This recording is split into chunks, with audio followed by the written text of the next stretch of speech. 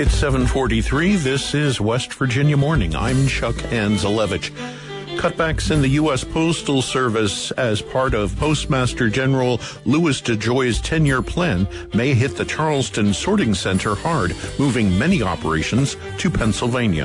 And we're concerned that there possibly could be one of our members, or if not one more, multiple members, could possibly be relocated or moved out of state. That story and more coming up on this West Virginia Morning. Support for West Virginia Morning is proudly provided by Luke Frazier. Mon Power has settled a case with consumer groups that will affect households that have rooftop solar panels. Existing customers receive a credit of 11 to 13 cents a kilowatt hour for the power that their solar panels send back to the grid. Mon Power and Potomac Edison propose to cut that credit in half to 6.6 cents per kilowatt hour. The sides settled on a compromise of roughly 9 cents a kilowatt hour. The new credit takes effect next year. Existing customers will still receive the higher credit in what's known as net metering. The West Virginia Public Service Commission must still approve the settlement agreement. A bill moving through the House of Delegates would protect the higher net metering credit. The legislature today often ends the week with a reporter roundtable, and we invite a reporter from an outside news organization to get their perspective. Last Friday, Brad McElhenney from West Virginia Metro News joined Randy Yohe and Curtis Tate in the studio to discuss the governor's latest legal trouble and the library obscenity bill, among other things. Yes, here at our Friday Reporters Roundtable is Brad McElhenney with WV Metro News and our energy reporter Curtis Tate. Gentlemen, let's get right into it. Let's go with some breaking news at first, because there are some new developments, I understand, when it comes to one or two of the many lawsuits that Governor Jim Justice is dealing with. Brad? His longtime banker, Carter Bank and Trust, which had a lending relationship with Justice's family companies, has been going after them for $300 million in unresolved debt, personally guaranteed by the justices. Most recently, that has meant an announced auction on the courthouse steps of the Greenbrier Sporting Club, which is a ritzy community alongside the Greenbrier Resort. Many of the properties owned by individual landowners, individual property owners, but Justice owns the overall picture as well as the development company. That was going to be auctioned, but today there was a new development that's going to be delayed at least until April. So anybody who may be affected by that, including the governor, can breathe a bit of a sigh of relief. Because, Brandon, I know we've both been kind of following this. Didn't he sue back in circuit court in Greenbrier County? There is a court filing in Greenbrier County. A sliver of that has been a motion for a preliminary injunction. There was going to be a hearing on Tuesday to hold off that auction, but Carter Bank and Trust has agreed that, A, they can't get ready in time for Tuesday to make a coherent argument in court on a complicated situation. A little bit of late notice, and it is complicated. It's not only the governor's property, but it's shared with all those Greenbrier Sporting Club members. So they've said, look, let's just not have the hearing on Tuesday and hold off the auction of the property that was going to be March 5th, hold off at least until April. Well, just to say briefly, his companies are also in federal court in a couple of cases in Virginia, in Roanoke, Virginia, that involve a helicopter, an offshore Caribbean company, the U.S. Marshals, and more recently a ski resort near Charlottesville. There's so much going on. It's like, your whiteboard may be totally filled up.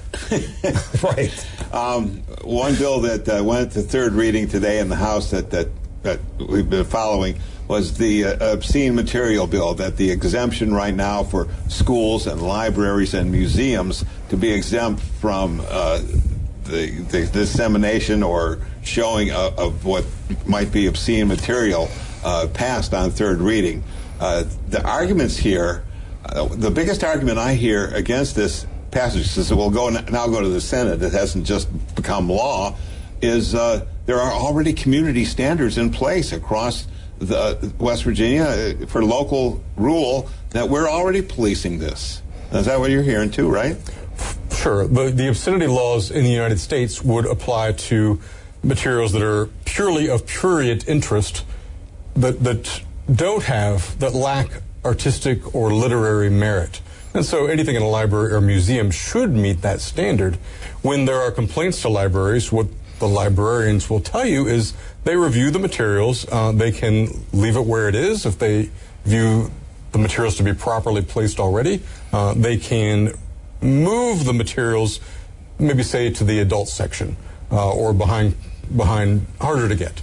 Or they can remove the materials entirely. So the librarians that I've spoken to and that you've probably spoken to have said, look, there's really no reason to open us up to the potential liability of the state's obscenity laws for potential prosecution, no matter the end result, whether we wind up behind bars or not, to go through the expense and the difficulty and the harm to our reputation. Plus, I imagine the Senate will take a look at who would be prosecuted here. It just says any adult. I mean, would it be the board members of the library, the people that work there, all of the above? There's no definition. The Democrats pressed the just Chair Tom Fast to answer that. He would just say any adult. You know what? And that's really up in the air. And it would be civil liability, right? Criminal. It could be criminal liability. Up to $25,000 or right. Up to a 5-year prison sentence for your local librarian. And yes, that is one of the questions that the librarians have raised, is that a library is a community location and there are a lot of people with different roles. So would the prosecution come down to the person who put whatever material on the shelves? Would it be to whoever stamped the book and let the kid check it out? That potentially could be up to prosecutorial discretion, but you'd have to trust the prosecutors to use the right judgment. That was Brad McElhenney from the West Virginia Metro News speaking with Randy Oey and Curtis Tate for the legislature today. To hear the rest of that discussion, visit our website and tune in to the legislature today at 6 p.m. Monday through Friday for more discussions. It's 7:50. This is West Virginia Morning.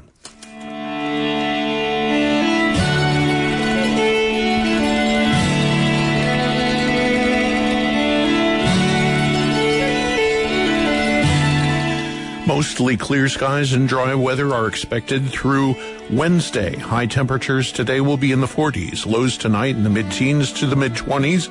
Tomorrow, sunshine with highs in the mid-40s to the mid-50s, and more sunny weather on Wednesday with highs in the 50s. Support for West Virginia Public Broadcasting is provided by Dutch Miller Subaru in Charleston. Dutch Miller Automotive is proud to be dedicated to multiple community service initiatives and local charities. More about our team and the Subaru Love Promise at DutchMillerSubaru.com.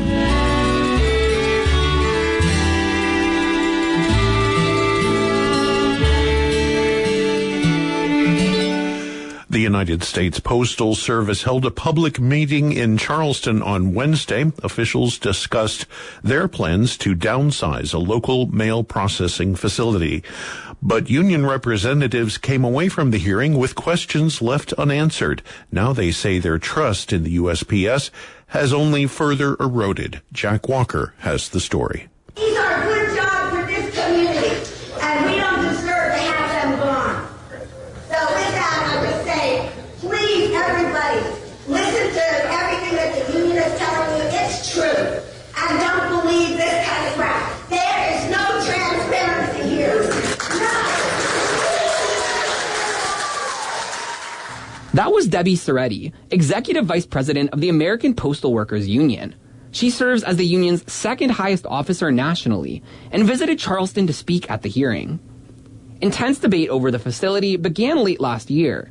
USPS officials had just announced plans to move some local postal operations to Pennsylvania. Union representatives were not happy. And we're concerned that there possibly could be one of our members, or if not one more, multiple members, could possibly be relocated or moved out of state, ultimately uprooting families and lives. That's Tim Holstein, who serves as Vice President of APWU 133, the local chapter of the Postal Workers Union.